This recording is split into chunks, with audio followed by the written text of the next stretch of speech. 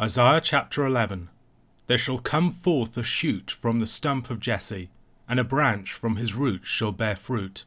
And the Spirit of the Lord shall rest upon him, the Spirit of wisdom and understanding, the Spirit of counsel and might, the Spirit of knowledge and the fear of the Lord.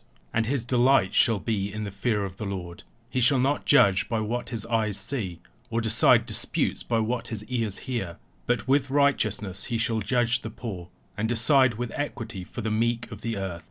And he shall strike the earth with the rod of his mouth, and with the breath of his lips he shall kill the wicked.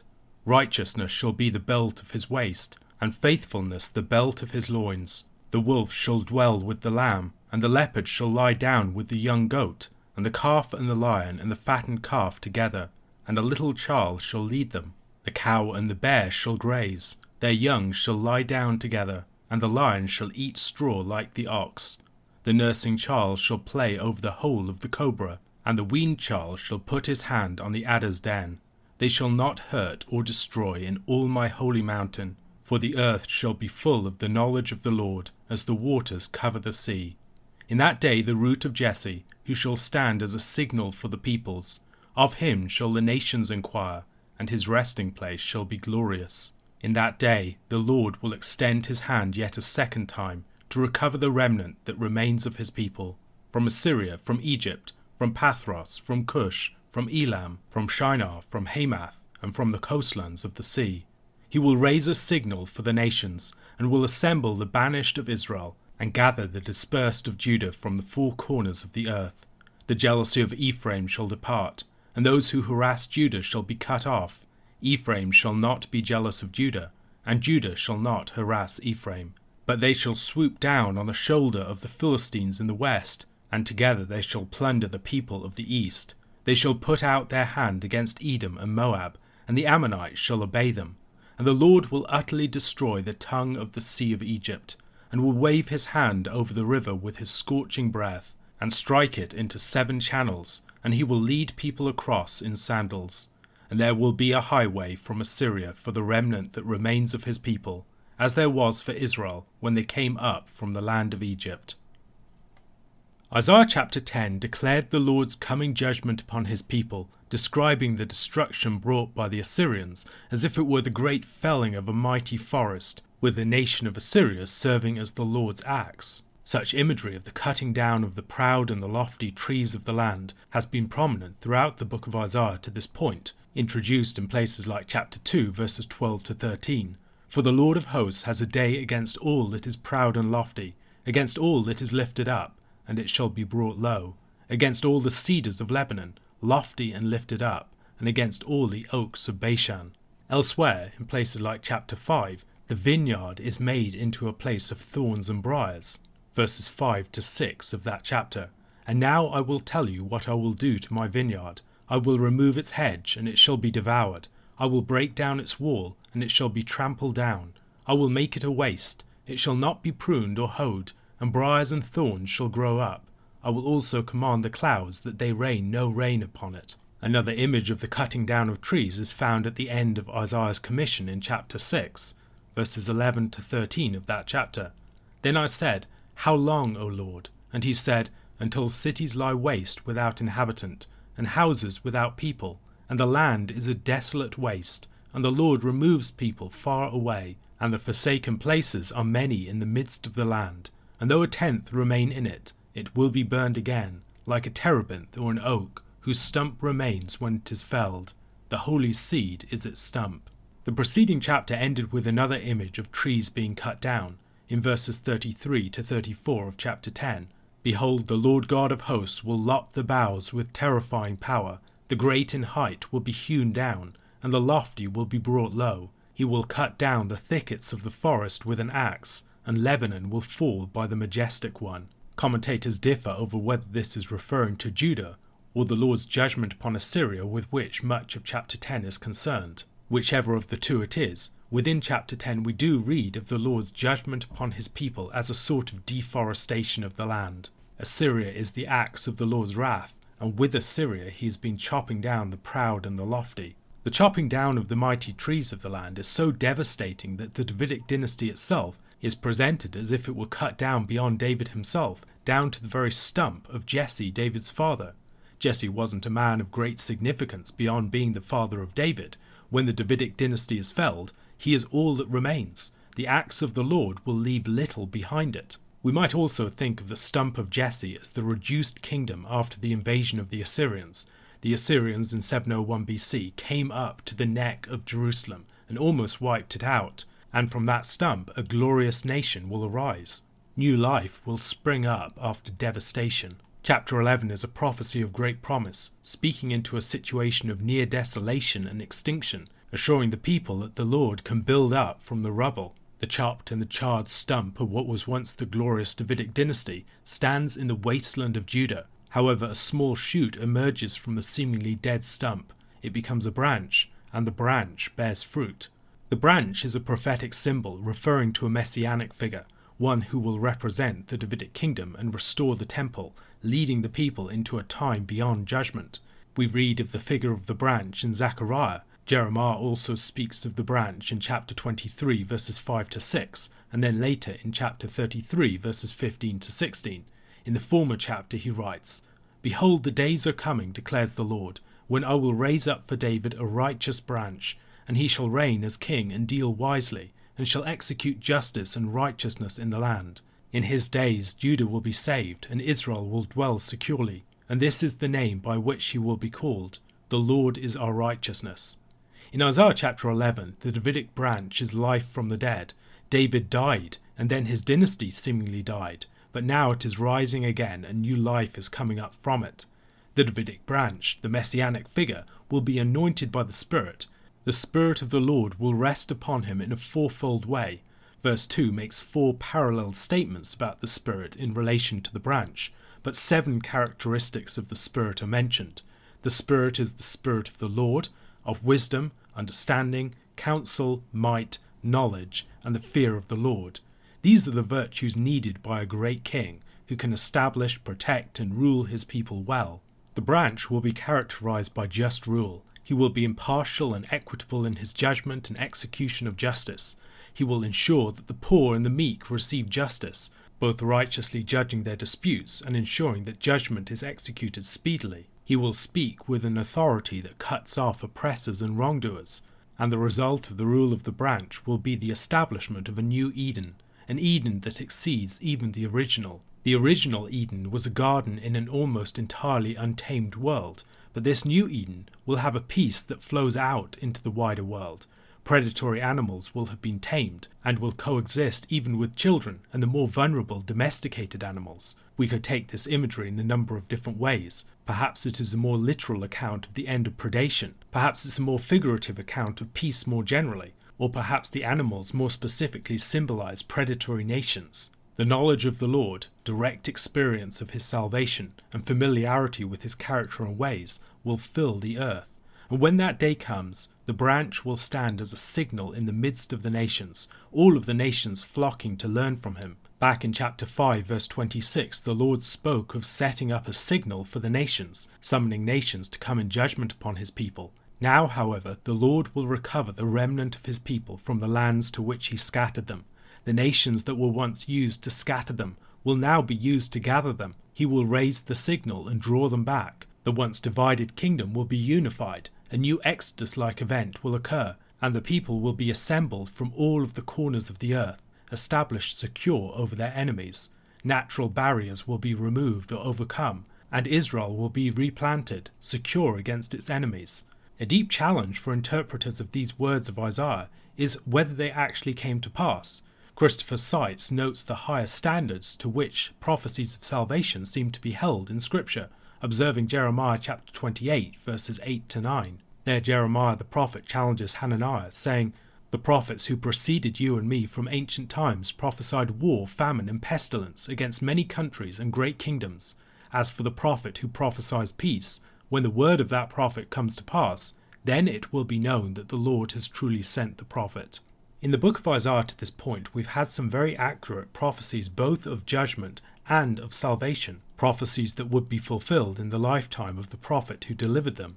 However, interspersed with these, there are prophecies that seem to strain for a far greater fulfillment, a fulfillment that in its fullest sense does not seem to have occurred within the expected time frame. In some of these cases we could argue for anticipatory or partial fulfillments, but the description of the messianic figure in this passage, for instance, does not seem to fit well the character of Hezekiah, and certainly not his son Manasseh. Although life would come up again from the root of Jesse, and there would be some measure of a restoration, the prophecy of this chapter could not reasonably be said to be fulfilled in the years following 701 BC. Some measure of a greater fulfillment could be said to occur after the Babylonian exile. At that time, some people who had been in exile would return to the land, and there would be something of a flourishing of the people.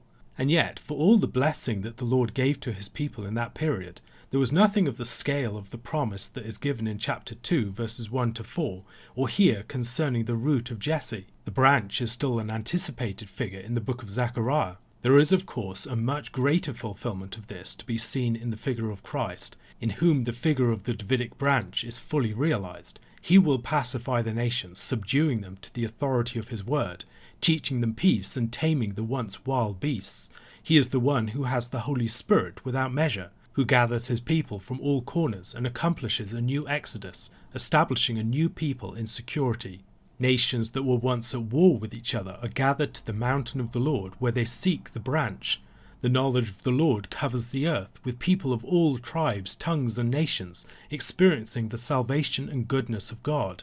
Old enmities are overcome, and where once all trees were felled, a mighty forest of cedars rises, a temple of the Lord's dwelling by his Holy Spirit. Of course, even in the current day, we look forward to a yet greater fulfillment of this in the age to come. Here then we see a feature that is common in much of biblical prophecy. In connection with the coming day of the Lord, people receive promises of, and a foretaste of, a much more glorious visitation in a yet distant horizon. A question to consider. Reading this prophecy alongside that of chapter 2, what elements does this chapter bring to its vision of the future that were absent in that earlier chapter? Mark chapter 9 verses 30 to 50. They went on from there and passed through Galilee, and he did not want anyone to know, for he was teaching his disciples, saying to them, The Son of Man is going to be delivered into the hands of men, and they will kill him, and when he is killed after 3 days he will rise again. But they did not understand the saying, and were afraid to ask him. And they came to Capernaum, and when he was in the house he asked them, What were you discussing on the way? But they kept silent, for on the way they had argued with one another about who was the greatest. And he sat down and called the 12, and he said to them, If anyone would be first, he must be last of all and servant of all. And he took a child and put him in the midst of them, and taking him in his hands he said to them, Whoever receives one such child in my name receives me, and whoever receives me receives not me, but him who sent me. John said to him, Teacher, we saw someone casting out demons in your name, and we tried to stop him, because he was not following us. But Jesus said, Do not stop him, for no one who does a mighty work in my name will be able soon afterward to speak evil of me. For the one who is not against us is for us. For truly I say to you, whoever gives you a cup of water to drink because you belong to Christ will by no means lose his reward. Whoever causes one of these little ones who believe in me to sin, it would be better for him if a great millstone were hung around his neck and he were thrown into the sea. And if your hand causes you to sin, cut it off. It is better for you to enter life crippled than with 2 hands to go to hell, to the unquenchable fire. And if your foot causes you to sin, cut it off. It is better for you to enter life lame than with 2 feet to be thrown into hell. And if your eye causes you to sin, tear it out. It is better for you to enter the kingdom of God with 1 eye than with 2 eyes to be thrown into hell, where their worm does not die, and the fire is not quenched. For everyone will be salted with fire. Salt is good, but if the salt has lost its saltiness, how will you make it salty again? Have salt in yourselves, and be at peace with one another. In the concluding half of Mark chapter 9, Jesus once again predicts his death and resurrection, and once again his disciples fail to understand. They presumably think he's speaking some strange sort of parable here, when on this particular matter he's speaking entirely plainly. He's giving them the details down to the specifics of the specific people who will be responsible for his death and the day on which he will rise again. The question of who is the greatest obviously occupied the disciples' thoughts on this and many other occasions. The typical human desire for exaltation over others is being expressed here, and Jesus' response to it is to show them a child. The kingdom of God does not work in the same way as the kingdoms of this world, the societies of this world. The child challenges people to humble themselves, not to be people who vaunt themselves over others, who seek to have an expression of their superiority, of their honor, of their status. We are not to be invested in the competitive games of honor that consume so many other people, and their attention, their concern, it becomes their preoccupation, and it's not to be like that for the people of God. Rather, the disciples are to recognize their dependence, their unworthiness, their lack of honor and status, and to resist the pursuit of exalting themselves over others. Greatness comes through loving service of others. If you want to be first, you must be last. If you want to be the greatest, you must be the servant of all. Greatness also comes through welcoming and receiving of the weak. The section of the passage that we're looking at now has a lot to say about how we recognize each other, and the way in which our receiving of each other, our recognition of each other, and our honoring of each other is a way of honoring and receiving Christ. Here it's found in receiving the weak person, in receiving the child, in receiving the person who's dependent, who's without honor and status, who doesn't have anything to offer us in return. As we receive them, we are receiving Christ, and as we receive Christ, we are receiving the one who sent Christ, and we will be rewarded. But instead of trying to exalt ourselves over others, the alternative is not just recognizing the goodness of the child, it's recognizing that the kingdom works in a very different way.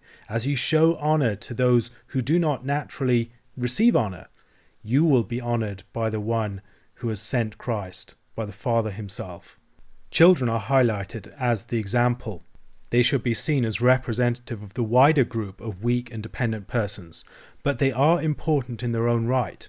A number of people have seen Jesus paying attention to children and putting forward children as examples of the kingdom, and have said that he must be referring to something else, that the children must illustrate some other group of persons.